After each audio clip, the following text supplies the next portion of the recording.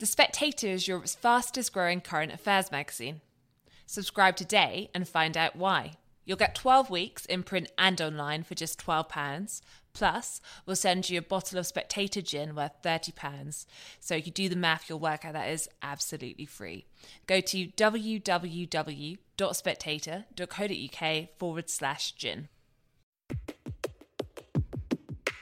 Hello and welcome to The Edition. Each week we talk about some of the most important and intriguing issues from the magazine with the writers behind them. I'm Lara Prendergast. This week, how can the West fight back against China's economic bullying? And are Mormons misunderstood? Finally, what's wrong with being spiritual but not religious? First up, 9 Brits have now been sanctioned by China for spreading what they call lies and disinformation about human rights abuses against Uyghur Muslims. In this week's magazine, our political editor James Forsyth says the West needs to unite against China. To explain, he joins me now alongside Iain Duncan Smith, the Tory MP and former party leader who was targeted by the sanctions. James, in your piece in this week's magazine, you say that the West now needs a collective response to China's economic bullying. What exactly would you like to see happen?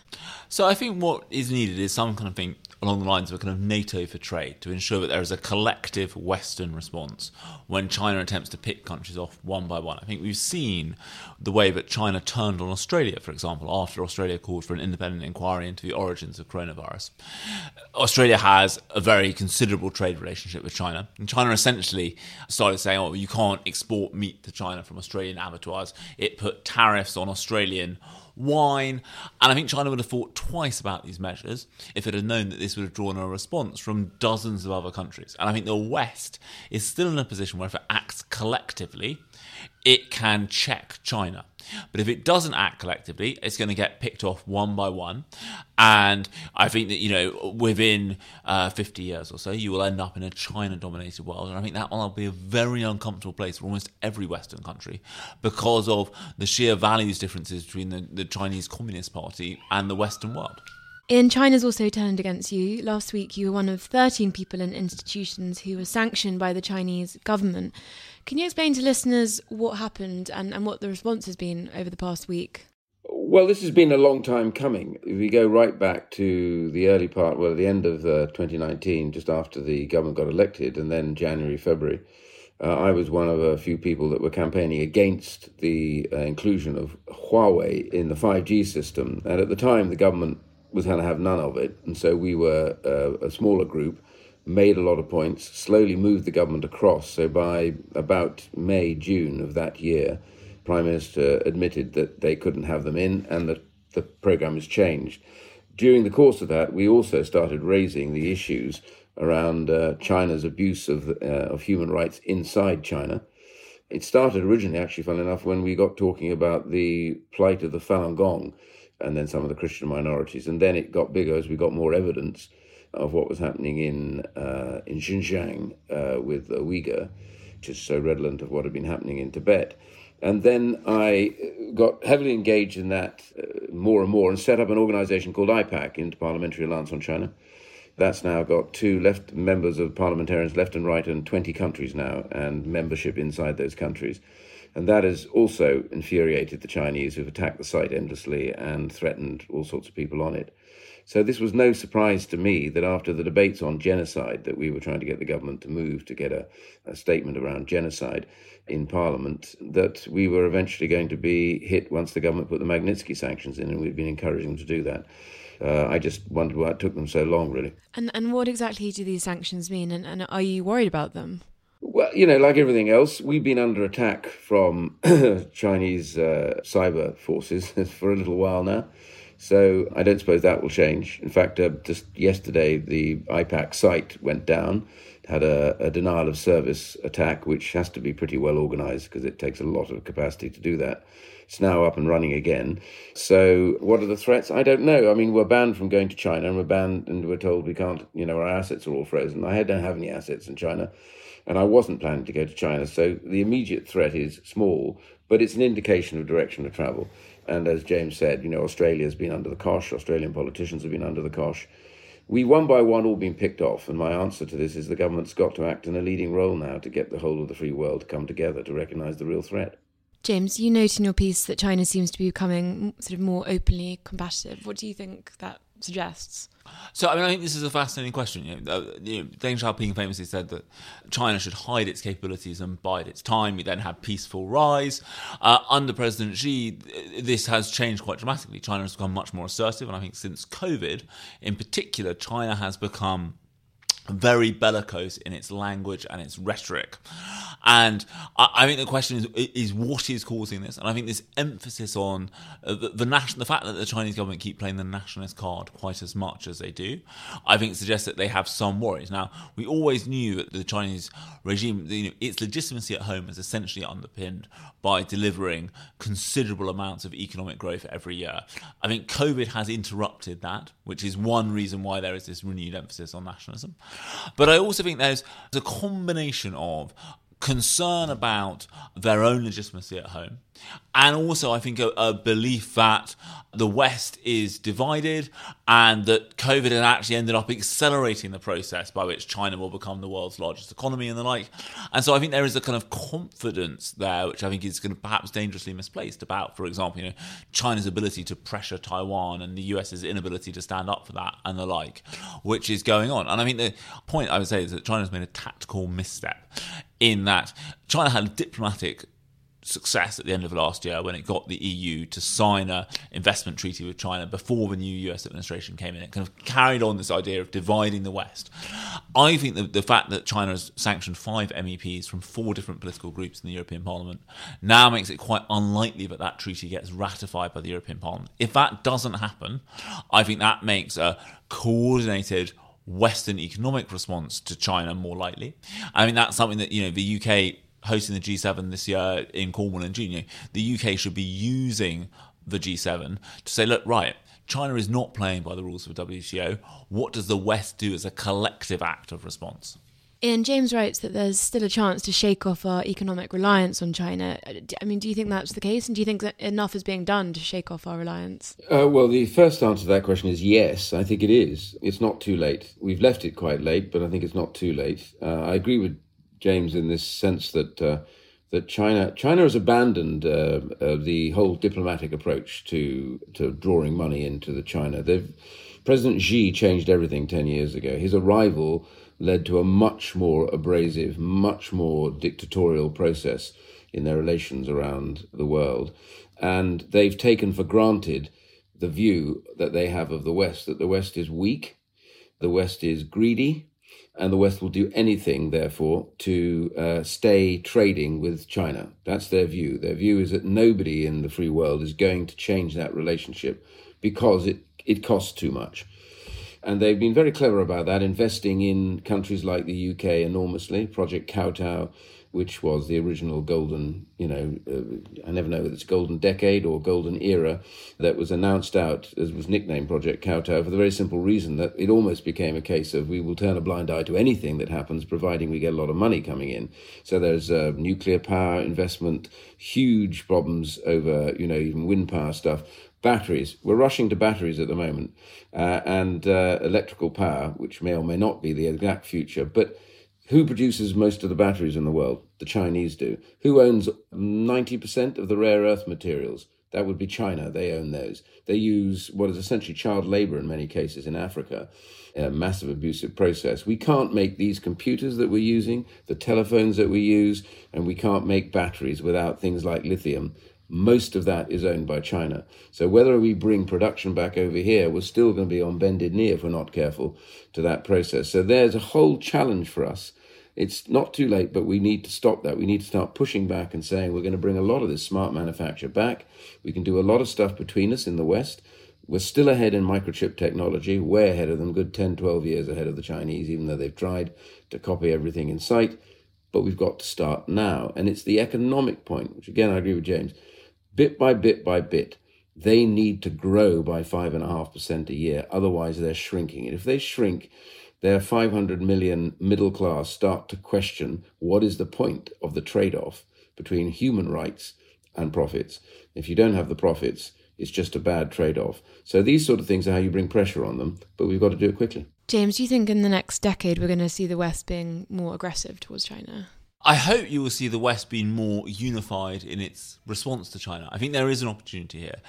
Donald Trump was very hawkish on China, but his America First foreign policy, he was uniquely unsuited to the values element of this struggle. I hope that you can see the West realising that a Chinese-dominated world would be an uncomfortable place for pretty much every Western country, and acting more in concert to push back against China. I mean, there is still time if the West acts together, but the danger is that that Western countries conspire temporary economic or strategic advantage to them in being best friends with China, and therefore don't take that course. But I think the West is beginning to wake up to this. I also think the West is lucky in this respect. I mean, that China mishandles situations. There are lots of Western areas of disagreement on China. One of them is not the question of the treatment of the Uyghur Muslims. For the Chinese to choose to slap these sanctions on and raise the salience of that issue in diplomatic terms is, I think, a strategic blunder. And I think they are also making a mistake by being so openly aggressive in their actions. I think that is making it harder and harder for the West. I mean, the West, I think, in a post-Cold War world, the West had didn't really have the energy or determination for another kind of great power struggle. So it was inclined to interpret China's actions in a fairly benign way. Xi is making that impossible. And Iain, just finally, I mean, do you feel like you've sort of had the support of the British government in the wake of your sanctions? Well, actually, yes, I do. I think what's interesting about this is that if you go back, as I said, to late 2019, we were still languishing in the kind of last bits of the golden era of view of China. And if you think of where we are now, we've come a long way. So while we're out, the government has become very critical of China, Magnitsky sanctions in place, real statements just falling short of genocide statements about what's going on in Xinjiang, real issues over Hong Kong. They've trashed that treaty. The British government is now beginning to be much clearer about that. All these things tell you that we've moved a long way in our relationship, and it'll be to the detriment of China that that's the case. So have the British government and this final element of that, to say the so-called sanctioning of people like me. Yeah, the Prime Minister, in his own initiative called us in, those of us we could gather together to get in at short notice to come in and have a photograph with him on Saturday. It was his idea. And I thought, that's interesting. And he made a very strong statement about it, which I don't think he might have been inclined to do a year before.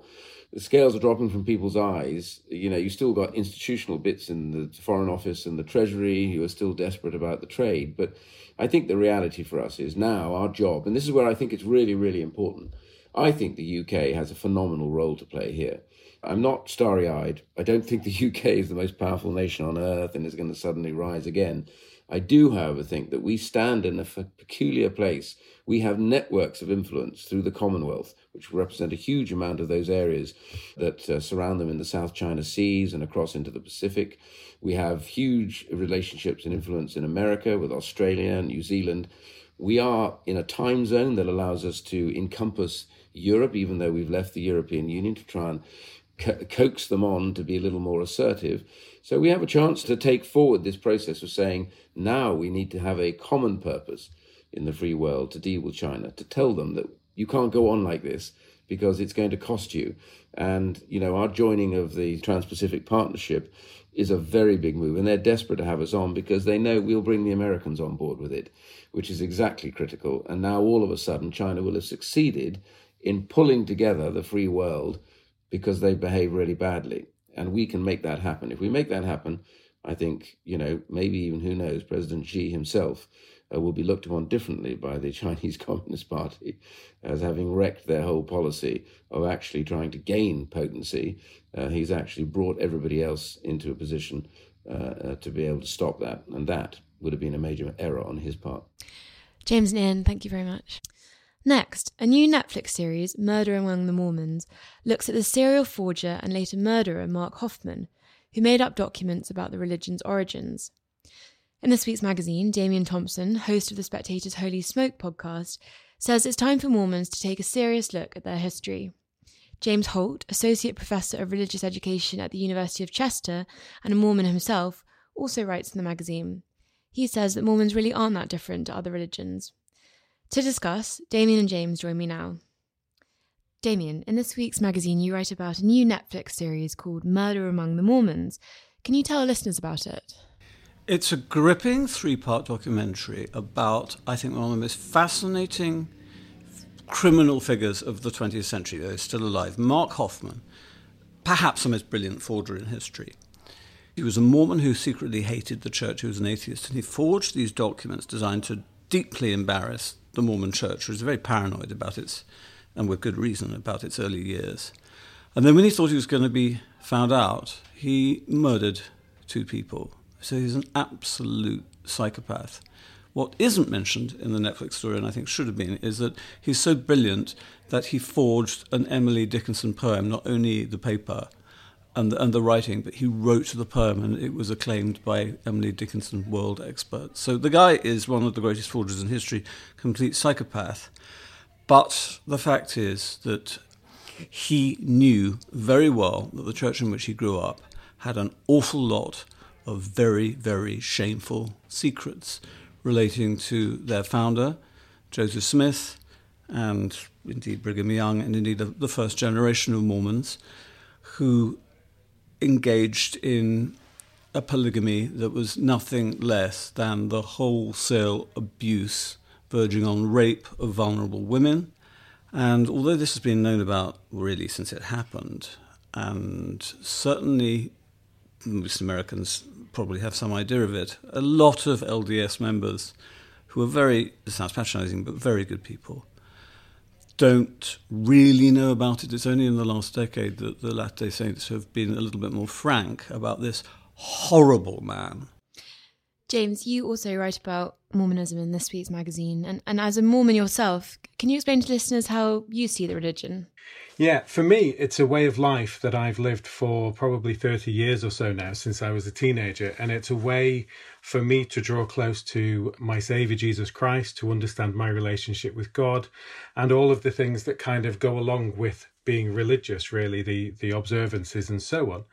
And while I recognise some of the things that Damian talks about, and the particular spin that is placed on them, if you like, or the particular interpretation, is very different than what's understood in the church. I'm not denying that polygamy took place, because it did. And there are just different spins that I think, as a member of the faith, I feel as though, yes, Joseph Smith was a flawed person, but at the same time, I also believe that he was a prophet of God, and through his teachings and through the teachings of a living prophet today, I can learn more about my Saviour and how to live my life today as well. Can you explain a little bit about the relationship between Mormonism and Christianity for listeners who might not be aware? Yeah, it's very interesting because I grew up an Anglican till mid-teens, and then I became a member of the Church of Jesus Christ of Latter-day Saints, and I think I remained a Christian. But there is a debate, I guess, within Christianity as to whether we are or not, and that's normally based around the Trinity, in the sense that we believe that the Father, Son and Holy Spirit are 3 separate beings and not homoousios, as the Nicene Creed says. But for me, because I follow the example of Jesus Christ, because I try to live his principles, for me, I'm very much a Christian. But it's been a bit of a pendulum swing between how we are viewed by other Christians. Some people are very happy to accept us as Christians because of some of the things that I've mentioned, whereas other people would say, well, no, you're far too new, or you reject the Trinity, or so on. So it's a complicated relationship, I would say.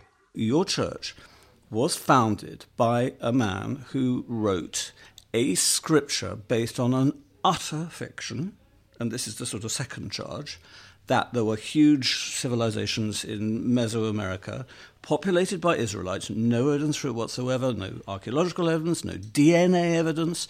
I am getting a little tired of what seems to be the absolute set-in-stone Mormon strategy of deflecting difficult questions that I raised about Joseph Smith. I mean, awful questions about Joseph Smith, who was an awful man, deflecting it by these theological discussions about, it helps me to get closer to Jesus Christ or whatever.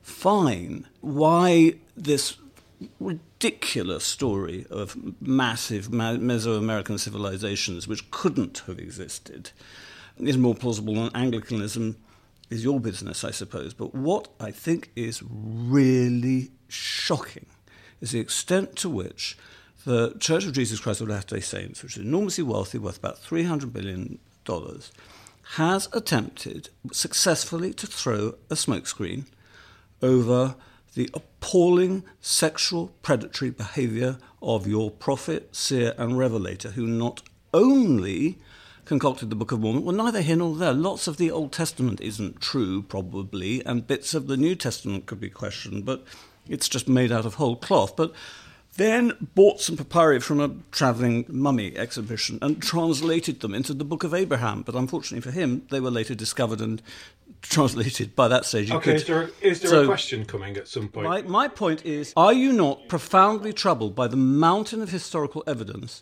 that Joseph Smith did foul things to women? He told teenage girls that their spiritual salvation rested on basically them marrying him. He slept with a whole load of these women, slept with them, as the Mormon Church has admitted. He broke up marriages.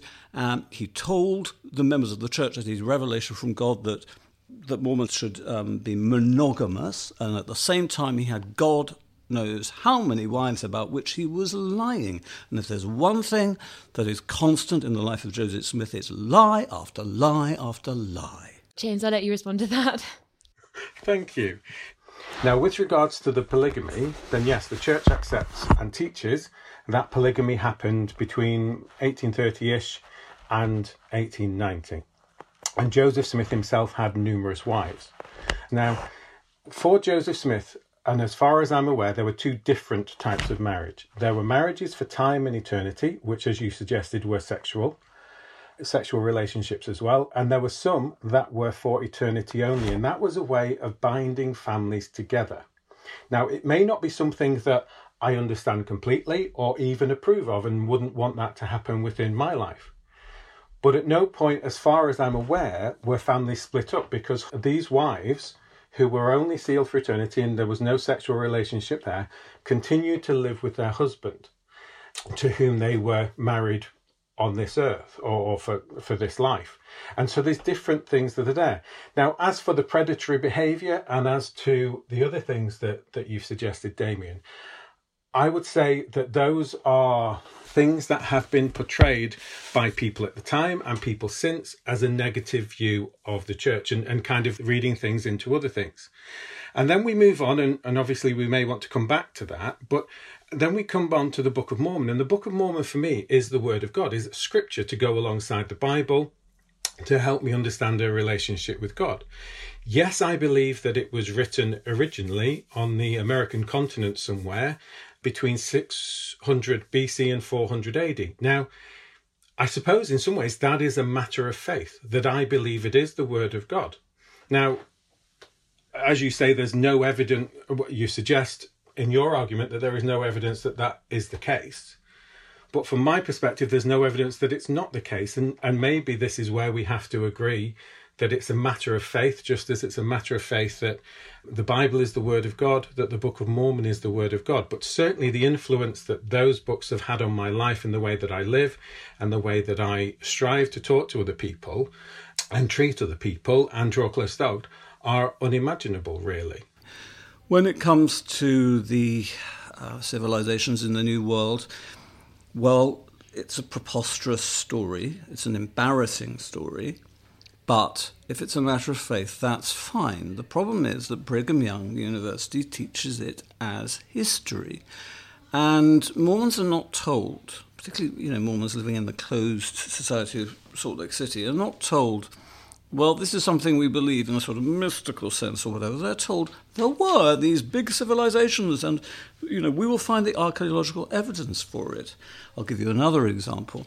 Mormonism has been very successful in converting people in Polynesia, for example, by telling them the absolute untruth that they are descended from Hebrews who are on the American continent, which of course they never were. DNA evidence has now proved that that's absolute nonsense. There's no genetic link between, where do we start? There were never any Jews on the American continent anyway before Columbus.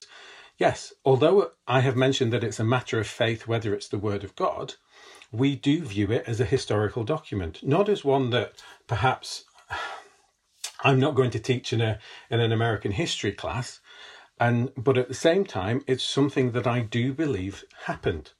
And there were Nephites, there were Lamanites.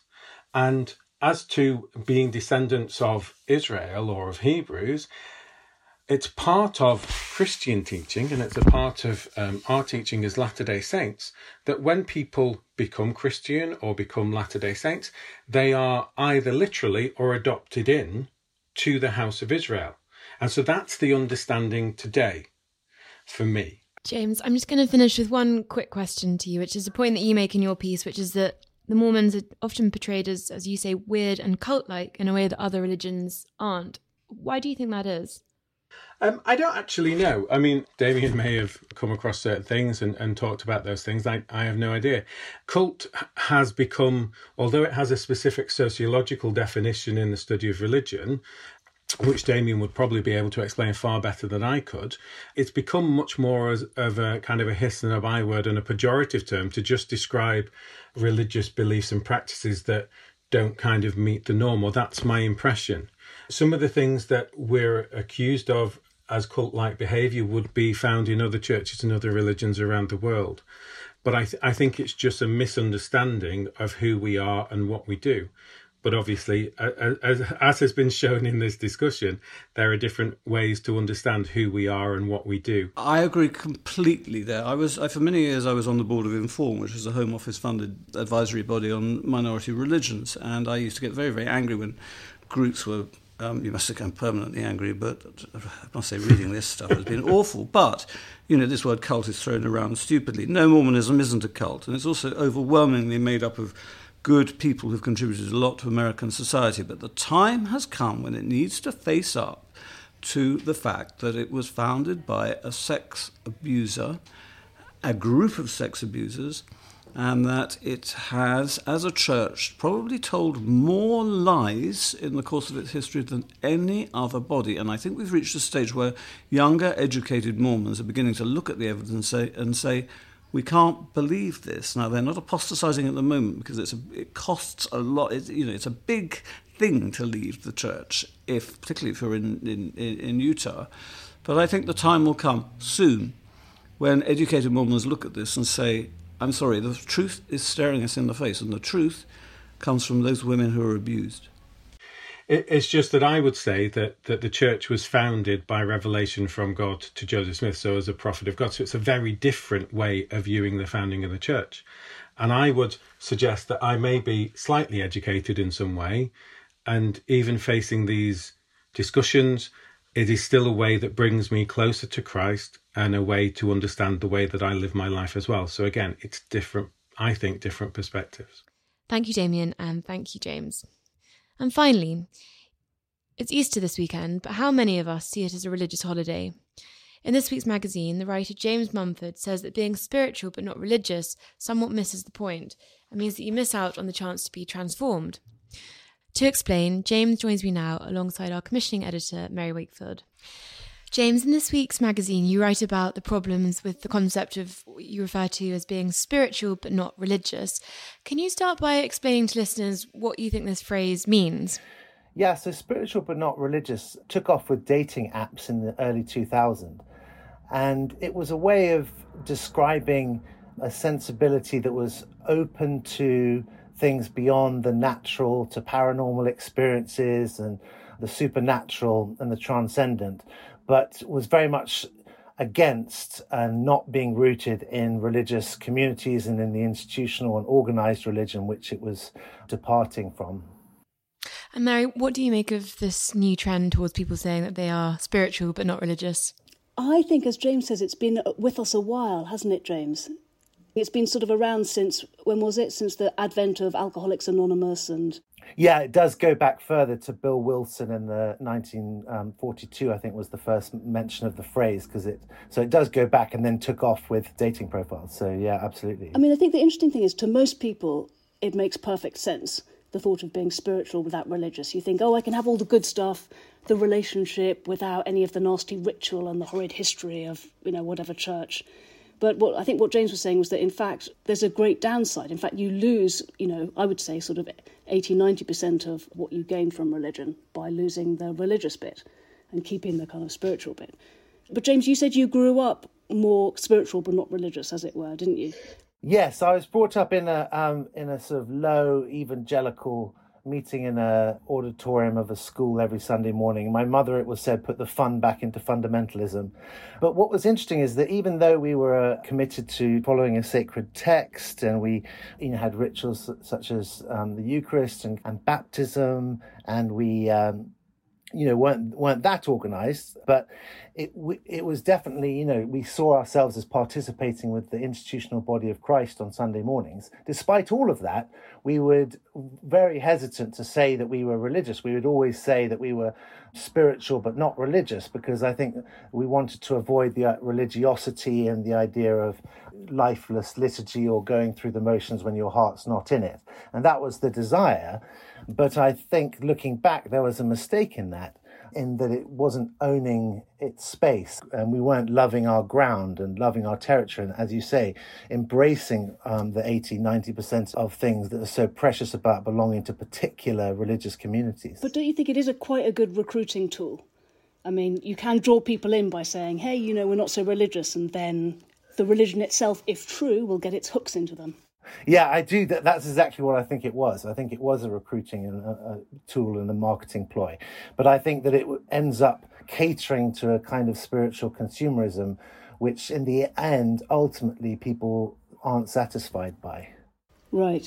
Mary, one of the points that James makes is that the spiritual but not religious pride themselves on being seekers rather than dwellers. But right now, actually, what lots of people are searching for is sort of that sense of dwelling. Do you think the religious aspect gives us that sense of dwelling?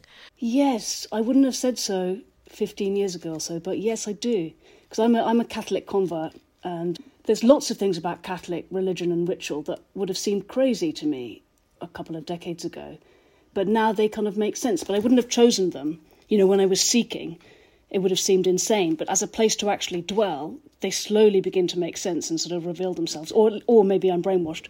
But But yes, I suppose it's a place you don't choose, do you, James? You don't choose everything about the religion. It reveals itself to you gradually. Whereas if everything's about your own experience, then kind of it's just about you and there's nothing else to learn.